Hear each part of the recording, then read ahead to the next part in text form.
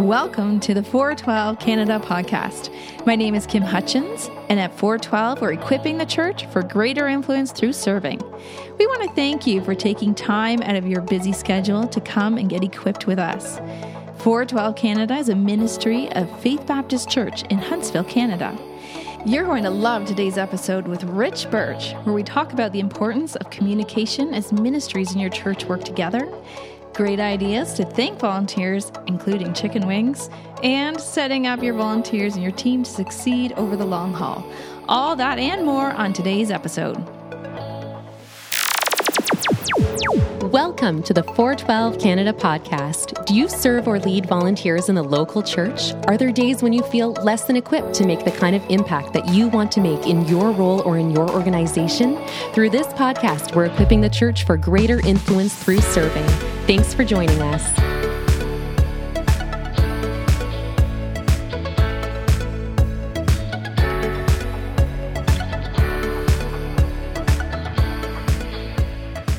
Well, welcome, Rich. I'm so excited that you are here on 412 Canada podcast.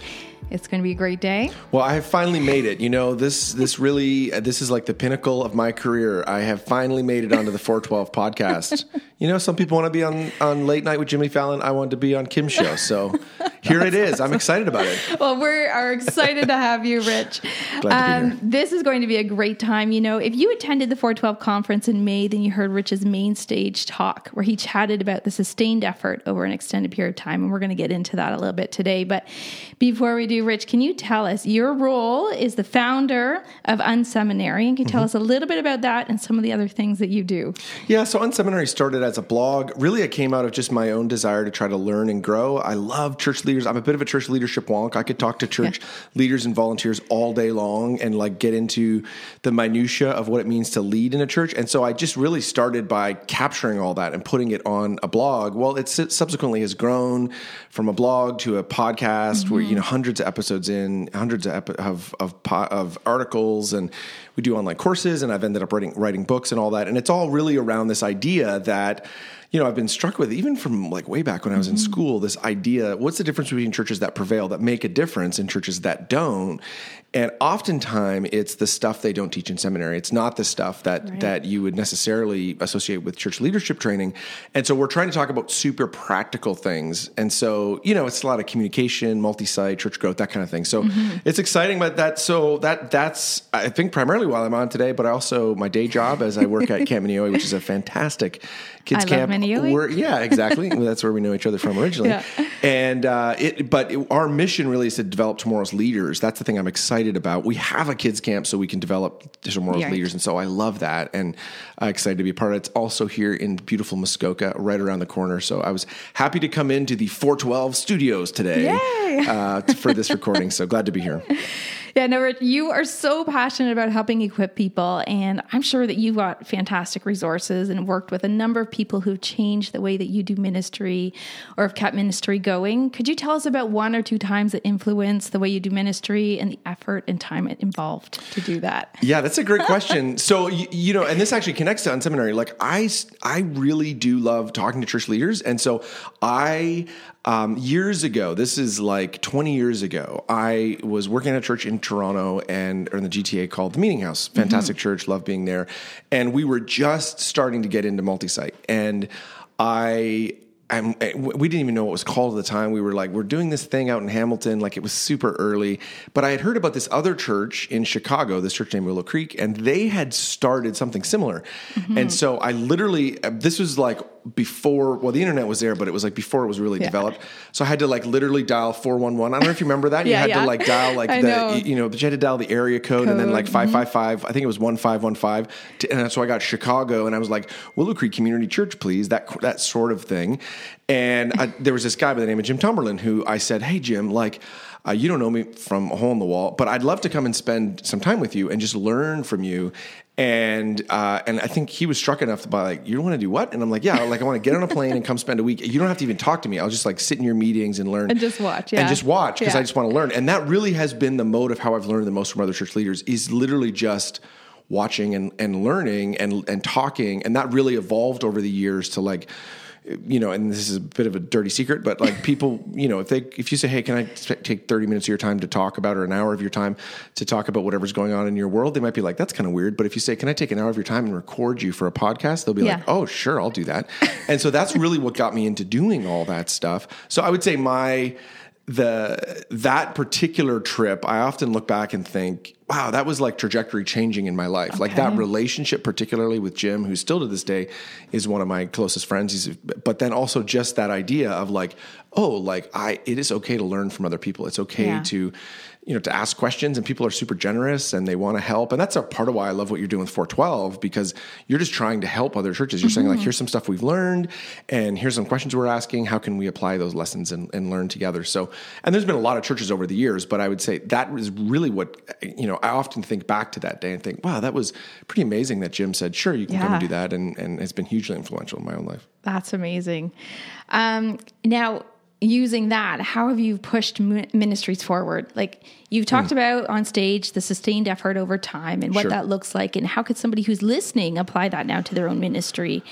Yes. So I've been struck, and this again goes way back. This is like one of those probably life questions that I've wrestled with. And, a guy like Pastor Darrell, lead pastor here at your church, is probably smart. He's definitely smarter than me and probably can answer this question, but I has not been able to answer my own life, which is, what's happening in revival? Like when you think about revival, like literally like, hey, tons of people in a community come to know Christ. I've been perplexed by that question because there's two dichotomies that neither of them I think is true. One is God really likes those people in that time in that place better than other people. And so then he chooses to kind of move on those people and then they come to know Christ.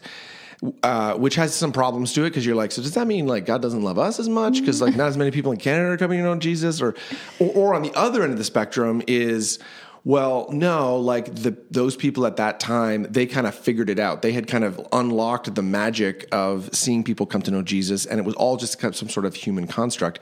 Obviously, neither of those answers are particularly fulfilling. They're like, oh, I'm not sure either of those are true, but that question really has driven my life. And so I would say I do wake up most days, and when I'm thinking about what we're working on in the church or even at camp, I keep thinking, man, how I want to see lots of people come to know Jesus. Like I want to see that happen. I'm foolish enough to think that a relationship with Christ makes a difference and can change people. And so I'm like, well, we just have to figure out how to do that. And so in the church leadership world, I really have spent most of my time thinking about and working on how do we reach more people? How do we see more people get in? I find myself being disappointed. Like lots of times I'll go to stuff and I'm like, this was amazing. I'm like, it would have been way better if there was twice as many people here because we want to expose more people to the teaching of Jesus. And so, that has been, I think that has really been the effort that I've been really working on over these years.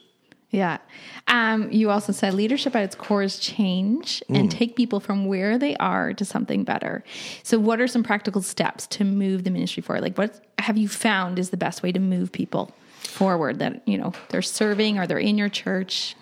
Yeah, I think that's a great question. So I totally, obviously I said it, so I was going to say, I totally agree with that. I'm like, oh yeah, I said that. That's kind of a weird thing to say. I did take it from you. But I think we skip over that. I think sometimes we think we can lead, but then not be involved in change. Like I sometimes hear church leaders say like, I need to learn about change management as if it's something different than leadership. And I just don't think that's true. By definition, if you are leading, you are taking people from one location to a more desired future. And you can do some function that's not leadership in front of people or with a crowd of people. But if you're leading, you're literally taking them somewhere new. And then there's a ton we could talk about there. I think probably two things, I would say quick things for people that are listening in. One would be, I think after all these years watching change happen in organizations and in churches, that people are fundamentally selfish. They are, we all really do think about our own stuff. And I hear a lot of church leaders bemoan that. They're like, oh, I can't believe and I think it's really actually super apropos that Jesus or that the Bible refers to leadership as shepherds, that we're called to shepherd people, which means we're leading sheep, which sheep are not the smartest animals in the world, and they're concerned really about just very basic things like eating and like replicating. And if people are really that way. And so I think a lot of times when we're thinking about change management or leading change in organizations, we have to look at everything through the lens of how do the people we're leading, how does this benefit them? How is it that this is going to make their world better? So for instance, let's take, like this time of year, the fall. I don't know when this is releasing. Hopefully it's sometime in the fall. It will be in the fall. Yeah. A lot of churches are trying to get people into groups, right? And they're trying to say like, hey, like we want to, now we know, you and I know that people grow best in a small group. Like at the end of the day, that's the best place for you to grow. But actually very few people wake up and think, you know what I need to do? I need to give a night a week to sit around in a circle and talk about like intimate things that are going on in my world and be challenged by scripture. Like that's actually just not a normal thing. Like that people aren't normally doing that. And so so many times you see churches get up and say, you should join a group, or they'll say stuff like, well, we're launching groups this season. And then they'll just describe what the groups are. Groups meet once a week and they study the Bible and they serve the community. And then they wonder, why don't people resonate with that? Well, I think part of the reason why that is because we're not doing the work to say, okay, why is it that this group experience is so important for the people in our church? So instead of just doing an announcement like that or talking about it that way, you could start with something like, hey, we all know, my assumption is if you're here, you're at our church this weekend, you're trying to grow. You're trying to become a better person. You're trying to grow in your relationship with Jesus. You have questions in your life that you want to wrestle with. You might even find yourself being lonely. Well, here at our church, X Church, the way that we help you with that is through groups. And and so you have to position everything we do from their position. What's in it for me? And I think that's one kind of piece of the change thing. I think, the other, so people are selfish. The other kind of piece of change management advice I would give to people is I think we think that we can get things done really quickly. Like we're like, it's true. if we just have one meeting, we can nail this. Yeah, but actually we underestimate what we can get done in a year or 2 years or 3 years. So we think in 2 months we can change the world, but actually it's amazing what you can do in 2 years or a year and a half. And we consistent effort in the same direction on an issue, you'd be amazed at the difference. And we've seen this at Minneoe, like in just a real practical way. Like one of the things, and this is is an insider baseball kind of thing, but we're trying to change the culture around registration at Minneoe. We're trying to get people, one of our kind of operating theories is when we know statistically when people leave camp in the summertime, they're like, that was a great experience. I want to come back next summer. We know that. They tell us that. They tell us on all their surveys. They love it. They love it. Love it. Now, typically they don't register until the spring, which is super frustrating. I'm like, this is ridiculous. Like we spend all this time wondering, are they going to come back? Are they going to come back? So we've, over the last few years, made a sustained effort to try to move people to register earlier, and have stuck to that, where our kind of average, we would take, normally it would take until about March every year to register 1,000 kids to come to camp. 3 years ago, we moved that from March to get to 1,000 kids. We moved that to December. Then we moved it to November. And then here we are at the end of September, and we're almost at 1,000 kids now. Oh, that's amazing. Which is amazing. That's a huge change for us in our little organization. Makes it way more confident to be like, okay, like it's going to be okay. Like kids are going to come back to camp next year. It helps you with planning and everything, right? And if we would have just tried that first year, we've been like, well, we went from March to December. That doesn't really make a big difference. But we're like, no, we're going to stick to this thing and just keep hammering at it. And I think the same is true in a local church world. Like if you're trying to change something in your local church, you can't just try it one season. You've got to say, hey, what are we going to double down and keep kind of focused on pushing in whatever way that is, which takes some conviction, right? It does. Takes some like, hey, we're excited about this. We need to keep moving in that direction. Yeah, keep moving them forward while you can. Yeah. And also along with that, like how can you get different ministries on board and working together? Oh, that's a great question. So this is a real problem. One of the things that I've spent a lot of my time in the multi-site church world. So for folks that don't know, that's a church that expresses itself in multiple locations. So, a lot of churches have multiple services. Really, the way to think of a multi-site is just instead of differentiating by time, you're differentiating by location. So you'd have multiple places. The problem in those situations is you have a lot of different moving parts. So you not only have kids ministry, but you have kids ministry over multiple locations, and so it can be, you can have a problem in getting ministries to work together. But it really ultimately comes down to a part of our job as a leader is to get people to talk more to each other. We've got to work harder. Particularly as our ministries grow, we've got to work harder on the communication front. I've joked internally with leaders over the time, and people who have been in my organizations they'll roll their eyes because I've said this so many times. I've said, listen, leadership comes with a microphone. A part of your job is to communicate. That's not a secondary thing. It is actually a primary part of your job, which is not only for you to communicate, but then to encourage other people to communicate, which is a part of what I love what you guys are doing here with this podcast, even to say hey, you realize a part of this, if we're going to try to move forward, help churches move forward, we have to get better at communicating. And so you're trying to do something different in a different kind of communication forum, which I think is amazing. So, so I would say, how do you get them to work closer together? I focus really on the communication piece. I would think it's huge. Really, communication boils down. Totally, yeah. Now, I have experienced firsthand when I was thinking back over the summer, you are amazing at encouraging volunteers. And I love it. From simple little well, I don't know about that. But.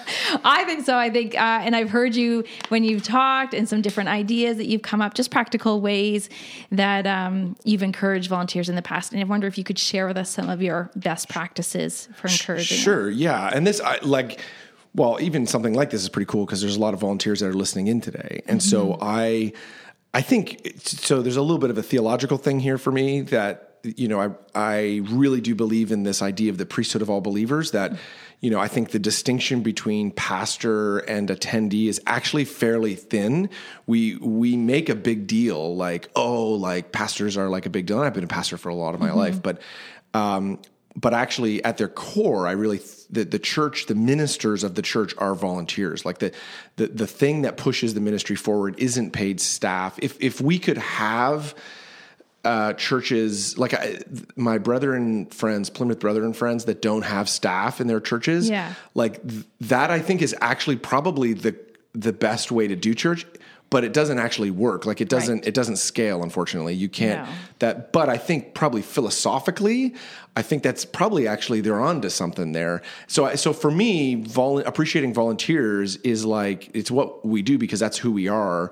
Now, I think practically, we've done a lot over the years. I think churches in general, a lot of times. So I have this a friend of mine, Christine Kreischer, who's she's a part of that whole Orange world, and she wrote this book a number of years ago called "Stop Recruiting, Start Retaining."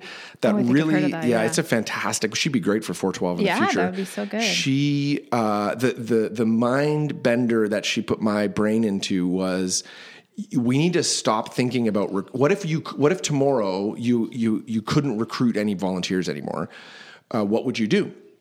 And really what you have to work on is how do you retain the people that you have? Because I think what we do, frankly, and kids ministry is kind of they get blamed for this a lot, but it's just because they have a lot of volunteers, right? Most churches, 50% of the volunteers are kidsmen. So they just have a lot of volunteers.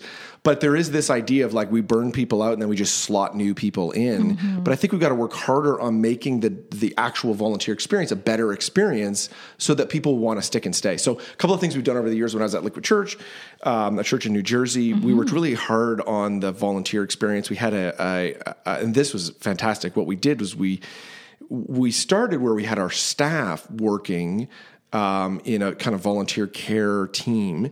But then eventually we said, there's this whole group of volunteers who have done everything. You might know some of these people, and it's almost like they're on staff at the church. They just know everything. They've done everything. They've been on every team. They're great. And those people can usually fall into a couple of categories. And some of those categories are either they're the best people ever because they've done everything, or there's a little bit of they're a little bit burnt out and crispy because they've done everything. Yeah. But we found a way to kind of reinvigorate those people was we went to them and we said, hey, could you lead our volunteer care ministry? And because they were trusted people, we literally literally said to them, like, here's a little budget, and all we want you to do is do stuff that will make our volunteers feel better about volunteering. Like, left it pretty wide open. And so what fell out of that was a number of things. So on the kind of the part that people are shocked by, particularly in the part of the church world I worked in, which is the executive pastor thing, is we fed every volunteer family either breakfast or lunch every Sunday when they came to church. That sounds great. That's when your church is a couple hundred people. Yeah. When you become a couple thousand people, like when we were 4,000 or 5,000 people, you're talking feeding 1,500, 2,000 people every Sunday. Yeah. In 5 or 6 locations. Like, it's a fairly big deal. But then on top of that, they did what we talked about, surprise and delight, which they did things to frankly surprise and delight our volunteers. And it was things like, so portable, we actually did this at Connexus. This wasn't a Liquid thing, but we did this at Connexus.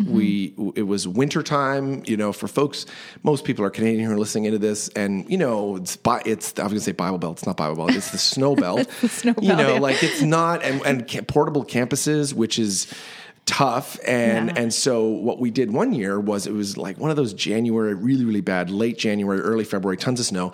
We got a guy who plays steel drum, and then a couple of our staff showed up, and we got there before the guys who pulled the trailers and do setup. We got there before they showed up, and we're outside in shorts and Hawaiian shirts. That guy's playing steel drum. And then we're handing out like, virgin daiquiris and virgin, like funny, mixed drink things as people arrive. Now, and just literally surprise and delight. All we're trying to do is be like, wow, that was amazing. That was fun. And definitely like just memorable. a funny, goofy thing.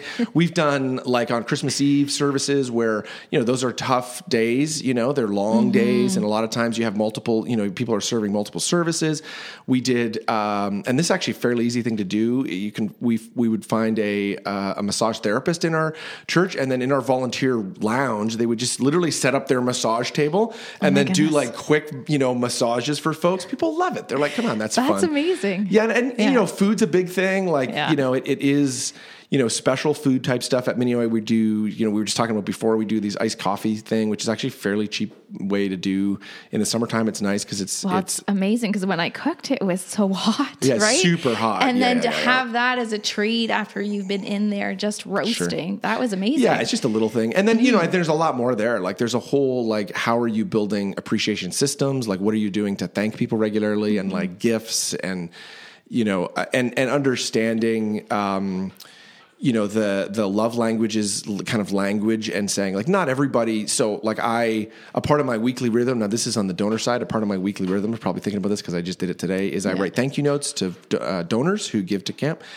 and write those and send those off. And that's a discipline of like, hey, I think it's important to do that. People have sacrificed to give to us. And, but not everybody is like, the note doesn't really mean anything to people. Like some people that doesn't really mean anything. That's more probably words of affirmation, or, maybe gift people, but there are people that just time spent. They just really want someone to just come and sit with them. And so, you've got to think about appreciation, not just from how do you receive appreciation, but how do you keep mixing it up? Another one tip for folks. Okay. And you're not going to believe this. You're going to say, this is not true, but I'm going to say it is true. Okay. So one of the things that volunteer appreciation team did that was amazing was they found out that you can mail beach balls through the mail, but blown up. No. Yeah. That you just have to pay the right amount of postage because of the size. It's actually fairly light. So what they did was they blew up beach balls and wrote thank you notes on the beach balls to our kids ministry volunteers. Like, we have a ball having you in our kids ministry. Oh my goodness. And wrote their address on them, put the stamps on it, and sent them through the mail, which, as you can imagine, is just goofy, right? Yeah, and it is like a little bit of like a hashtag moment. People are like, I can't believe what is happening here. Yeah. What is, and then it does creates all kinds of problems, because you get like, beach balls arriving, and then people that have those mega box things, they're like having to go pick it up. But even all of that becomes a part of the story of, receiving beach balls. So so there's lots of stuff you can do on that front. You got to be creative. But I think the main thing is particularly if you're staff that are listening in, the encouragement I would say is to differentiate out of staff doing it and actually finding volunteers. They'll come up with better stuff than you, is not actually assigning it to staff to do it. But and there's a pretty amazing flywheel that happens there when you have volunteers thanking volunteers. That's pretty great. Yeah, that's awesome. Yeah, it's a good thing. That's so good. Moving forward though in ministry, I'd love to pick your brain. Do you see new ways for people to serve, like just something innovative, different coming up that other people can use their talents? Like I've just seen a shift in the way that we do ministry and in new ministries developing. And I thought... It's a good question. I think, so I remember years ago I was talking to, this is not that, I guess 5 years ago, I was talking to a church, a Prevailing Church, one of those name brand churches that everybody knows. And I was asking one of their key leaders, I said, hey, like what was a key inflection points for you as you were growing? And particularly if there's like service stuff associated with it on this kind of volunteer piece. And they said something, I was like, oh, that is so true. And it really impacted the way we led it at Liquid, and we're trying to do more of this at Minneowi. They said, when we made the switch from volunteers are just people who help on Sundays to volunteers are people who help 7 days a week, who can do things for us all day long, it really increased our ability as a church to serve people. We all of a sudden unlocked all kinds of opportunity. And, there's folks like you, dear Kim, who, volunteer all the time, which is, but you could imagine in a church like this, if you could unlock 10 people who would say, I'll serve during the week, I'll come in on a Tuesday afternoon and do stuff, to help the church, man, that would make a huge difference. And I think a lot of churches that are listening in today, that could really help them, get to the future and get to, serve their community better and, just do a better job even in serving the people that they're called to serve. Does that make sense? Yeah. I just also wonder too, like I know, typically growing up, right, there's always like, there's children's ministry and youth and small group. Sure. But then I've noticed a trend now. I mean, there's social media, there's so many new ones. I just wondered, yeah, that's a good question. So increasingly, and your church is a good example of that. Like increasingly, churches of all sizes are adding some sort of online component. That's a huge deal. I have a good friend of mine who's a church planner in Florida, and they started like day one out of the box doing video, of their services. And, there's not that long ago it was a very small segment of the church population that did video. Now we're seeing that as a real, kind of a normal part or an increasingly normal part. All of the digital engagement stuff, like you say, social media, blogging, all of those pieces, I think is a real opportunity there. And it connects with the midweek thing that there are people who frankly can't serve on the weekend or don't want to serve. But like, if you were to say, hey, like I can help you, do posts during the week or engage with people during the week, I think is a good thing. I know it connects us I don't know if this is the case anymore, but I know for a while at our campuses each had their own social media teams, and they basically ran almost like a competition between the campuses. And all they did was they got a group of volunteers who were interested in that stuff.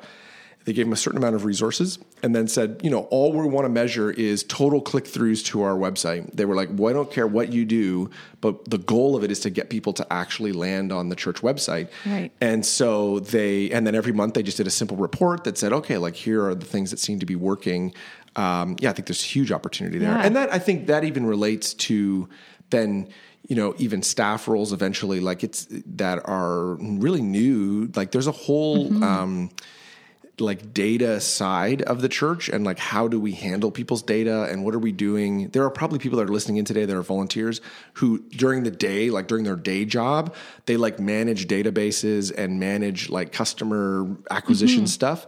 That a lot of churches could benefit from that kind of leadership because we don't often, for a church, if people's data slips through the cracks, that means someone's not being cared for. It means they're not being, there. And we've all experienced that, right? Like or hopefully we all haven't, but we all can identify with this idea of like, we go to a church and like, maybe we fill out a card that says like, I'm struggling with this thing in my life. And you put it in the offering plate and then you never hear anything. Right. And that unfortunately happens quite a bit in churches, but that's actually in order to collect that data and then actually reach out to someone, that actually takes a fair amount of sophistication that again, there's people who are listening in who do that kind of thing all the time, who are, selling clothes or something. They could be using those same skills and from a volunteer point of view to help, good things happen. Yeah, that's awesome. And then in speaking of teams and volunteering, and maybe this, you could relate more to Minneowi, but how do you create a healthy volunteer atmosphere or a team atmosphere? Sure. What are some things that you do? Great question. So I think there's two sides of this. One, so most people and I would say the vast majority, like 80, 90%, there's a mindset thing to get our head around here first. Most people, 80, 90% of people do not volunteer with us because they want to do the job that we're asking them to do. So they don't come saying like, oh, I'd like to cook. They're like, what I would like to do is stand in a kitchen when it's 112 degrees. I love that. And it's sweaty and, that's not what they're thinking, right? There's some other motivation. And so again, I think part of it is getting really clear on why is that? Like why would people volunteer at your church? What is it they're looking for? From my perspective, what they're looking for is relationship. The only reason why people do, I think that's such a driver for people. They want to make the church small. They want to know some people. They want to, build some friendships or continue friendships. They have people who they've served with in the past. I know that's the case at Minneoe. A lot of times it's like people who have been together for a while. Yeah, you keep serving with them and maybe add a few to the team. Yeah, exactly. Rotate some people through. And so what that means is we've got to work backwards from how do we make our volunteer experiences more relational, not actually task-oriented. The task is secondary, not primary to it. Give you an example. This was, a bunch of years ago at Liquid Church. It was Christmas Eve. And, for folks... I don't know why I'm thinking about Christmas so much. It must be because it's coming up, but Christmas Eve. And our what we said to our staff was, no one leaves until all our volunteers are done on Christmas Eve. Like we don't. So the last people to be here will be our staff. So we're not having any volunteers. All our volunteers have to leave before any of our staff leave.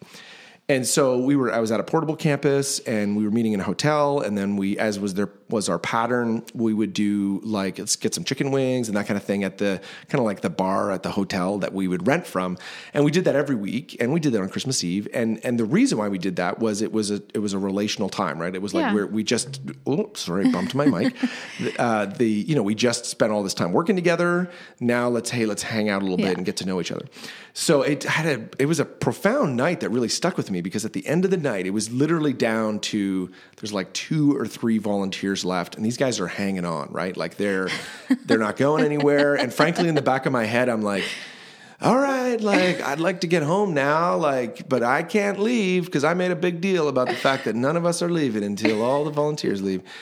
And it was the end of the night and it was quiet. And I actually did let some staff go, but I'm like, that's fine. I'll hang around. Yeah. And one of the volunteers, he literally kind of puts his arm around another volunteer and he looks at us and he's like a little bit misty eyed. And he says, like serving here, you guys are like my brothers. Like you are like the closest friends I have in my life. And this has been just so amazing volunteering here this year. Oh my goodness. And that really stuck with me because I was like, it's easy to default towards what we need are people to set up and tear down church. Like what I need is somebody who can just roll out cords, plug stuff in the right place and make it happen. But that's not why people do it. That's not why people are engaged. They're interested from a relational point of view. And so I think working backwards, we've got to work hard on how do we inject relational stuff into it. Now, the other side of that, the kind of the yin to that yang, which is a terrible thing to say on a Christian podcast, but the other piece of that puzzle is people do want it can't be sloppy relationship. It can't be like, well, we're just all hanging out. Like we're just all here doing our thing. Like it's fine. You do need some structure to it. And so I think, and so some examples of that, if people show up to volunteer and we don't have the right materials for them, if we haven't projected with them around this is what to expect when you arrive, like simple stuff. If we haven't told people what to wear, if we haven't said like, this is where you should park. And when you come into the church, this is where you should meet, or like, this is the time we need you there. Or, if we haven't done even just some basic training with them, people will be very nervous. It's a difficult experience. We take it for granted as leaders that people know all that stuff, but they actually don't. And so we've got to go out of our way to build some structure around it. So my recommendation has been that I think, team leadership is best done really with 2 leaders, co-leaders, and we would charge each of those leaders one to be the relational person and the other to be the systems, structure person. And so, and people do generally fall in those categories. And we deliberately put co-leaders on teams so that we push both sides of that equation. So you've got somebody who's like loves a checklist and is like, all right, we got to get all this done. And then you got the person that's like, man, come on, man, we just need to hang out. Like, let's just chill out. But then doing that, you get, I think, a really dynamic experience. And I think if you miss either, I think it becomes a very stale experience. And this is the case. I don't know. And the church in general is actually pretty good at volunteering, partly because we survive on it. If we don't have volunteers, the thing doesn't work. But like if you've ever volunteered in another organization that maybe hasn't been super positive, sometimes that's a good thing because you're like, oh, we definitely don't want it to be like that. And why is that negative? Why wasn't it such a good thing? What can we do better? That's a couple ideas. Yeah, no, that's fantastic, Rich. Could you tell us a little bit about Unseminary, a little bit more about that? And also, I'd love to talk about your book. Sure. Church Growth Flywheel, right? Sure. Yeah. So Unseminary is just at unseminary.com. We do a weekly podcast, which is generally interviewing church leaders. And we, like I say, it's the stuff they didn't teach on seminary. So it's in seminary. So it's all like practical type stuff. And would love to have, your listeners check it out. Yeah, I've written a couple books. There's one that came out a couple years ago called Church Growth Flywheel, which is a book really. So again, it gets back to that question I talked about earlier. Why do some churches grow and some don't? And so the Liquid Church, the church I was at in New Jersey, we were marked as one of the fastest growing churches actually multiple years in a row. And so part of the book is like what learning from that experience, kind of leading within that experience, what that was like, but then also from a few hundred interviews with actually leaders from within some of the fastest growing churches trying to learn, okay, what are the things we're all doing that seem to be pushing? And we end up landing on these 5 practices that that churches that are growing seem to be exhibiting, and really across the spectrum. Like there are lots of different kinds of churches, but they all seem to be doing similar things. And so ultimately the punchline of that book is that really the difference between churches that grow and churches that don't grow are churches that grow have systems and approaches that reinforce the invitability of a church, that ultimately people in the church are inviting their friends to come. That's really the dividing line. And so the book really just pulls that apart and says, how do we make our churches more invitable? It's called Flywheel because I was thinking about calling the book, a bigger church in 1,000 days, but I thought no one would buy that book. Like, it's like, no, everyone wants their church. Like I see stuff online where people are like, your church can be bigger in 30 days. And it's just not true. Like, I'm like, you're actually just lying to people. Like it takes time. You've got to apply, because it's a culture shift. And it's actually at a pretty profound level, because it's shifting people from worrying just about themselves to worrying about the community around them, which is actually a huge shift. Like that's not a small thing to do. And so that's really what the book's talking about. I've been like super, writing is primarily a solitary experience. You're in a room staring at a wall and you have like concepts and you're trying to pull it together. But then this amazing thing happens. You release it out into the world and it's, I've been super encouraged by it. Literally thousands of church leaders have read it. Yeah. And, all the time I hear from people like, oh, we did this thing and it's really making a difference. And that makes, for me, it's just amazing. Like, I'm like, wow, that's incredible that, that God's using that. So I would love it if people pick that up. It's fantastic. I don't know, because it sounds super cocky, but it sounds amazing. I'm encouraged by the results that people are getting from it. Some people are a little bit queased out by it. They don't really like it, because if people are going to criticize it, this is where the criticism comes from. Because it gets super into tactics. It like drives right down into like, this is what you should do. So if you're looking for that, this is a great book. Practical steps. Yeah. And if I have to convince you, and I actually say this at the front end of the book, if I have to convince you that your church should be bigger, or that your church should have more people in it, or that you should be reaching out to your community, then this is not the book for you. Like, and there are church leaders who they struggle with that. They're like, I'm not sure that's really important. Like, I'm not sure that's a value for us. And so I'm like, you just shouldn't read the book. Like, just return it. Amazon will give you your money back. Like, you don't actually need to read it. Like, go read something else, because it will discourage you. But again, the vast majority of feedback's been super positive, overwhelming actually, which has been encouraging. That's awesome. And we'll also throw it on our website. Like, you'll see it there. Sure. And there'll be a link so people can see. Amazon.ca. Pick it up. Yeah. Yeah, that's fun. That's awesome. Rich, if you could communicate one thing to our listeners or encourage volunteers who serve in ministry, what would that be? Well, I can't just say one thing, probably two things. One, I would say, the fact that you're investing by listening, we're whatever, half an hour, 40 minutes into this, the fact that you're investing in your own leadership is a big, big deal. Like, thank you for doing that. Thank you for saying, hey, I want to try to get better at what I do. I think that we have the most important message in the world to tell people, which is Jesus desperately is in love with people and wants to draw them back. And the fact that you're investing time through this or coming to conferences or reading, that sort of thing is amazing and incredible. So thank you for that. And then the second thing I would say to folks that are listening in is I would say keep on keeping on. Like, it isn't easy. They're like the vast majority of serving in a local church, it fits somewhere in the spectrum between frustrating and boring. Like, it's just not interesting. And I would say that even as a pastor, like, it's hard. Like, it isn't, and I've said this about people will be like, oh, it must be so great to work in a number of churches that have grown quite large. And I'm like, yeah, it's just a lot of work. Like, it takes a lot of time, effort, and energy. And it's a lot of people, like the setup teardown guys who are getting up early to make this thing happen. And, but I do think that in that God, there's this amazing thing when we orient ourselves around serving others, and we know this, for listening in, but when you orient your life around serving others, you find something amazing at the end of that road, and actually God meets you there and does this amazing thing inside of you. And so, I would want to encourage church leaders that, yes, I know it's hard, or volunteers, it's hard, it's tough. It's not easy. It's not straightforward. It's, it can be frustrating at times, but keep persevering. There are good things coming. I really do think the best is yet to come. God's got something amazing planned for your church, and you're going to get a chance to see it. And a part of the way you see that is by just continuing to serve, continuing to be there. Yeah. And what about for the church leaders? Like, if they're leading volunteers, sure. what would you say to encourage them? That's a good question. Yeah, so I would say to church leaders, like, similar stuff. I think the most noble thing a person can choose to do in life is to work in a local church. Like, I think, there are a lot, I don't know, church leaders, if you're listening in, there's actually a lot easier ways for you to make money than what you're doing.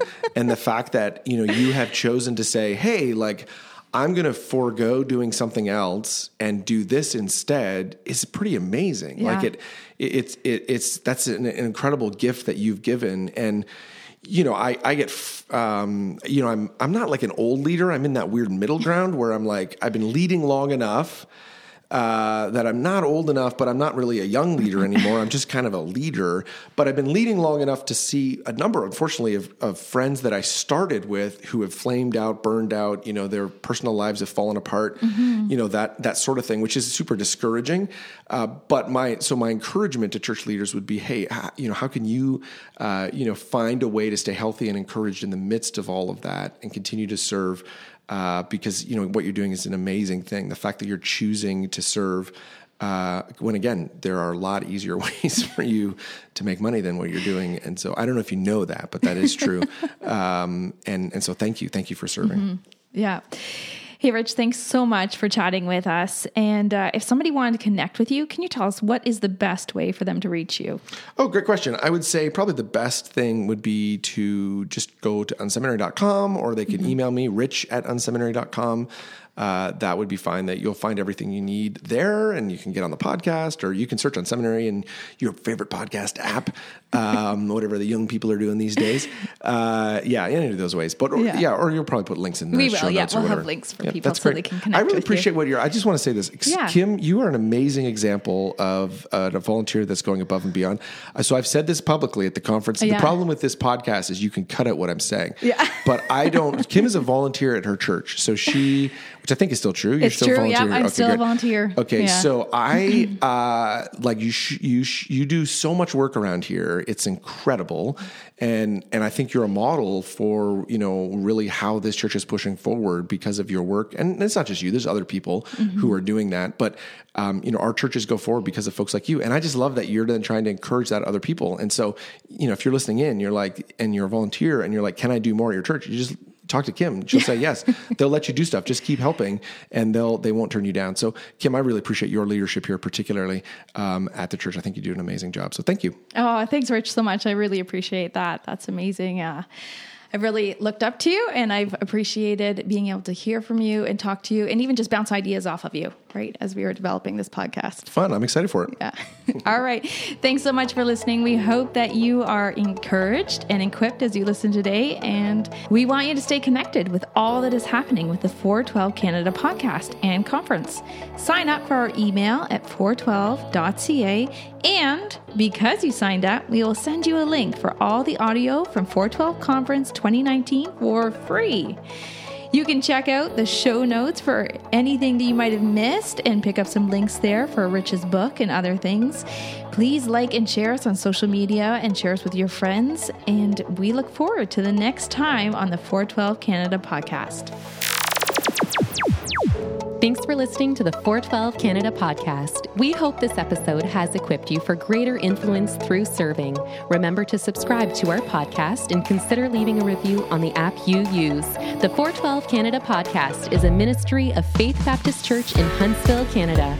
Explore everything 412 Canada at 412.ca. Thanks again for spending time with us.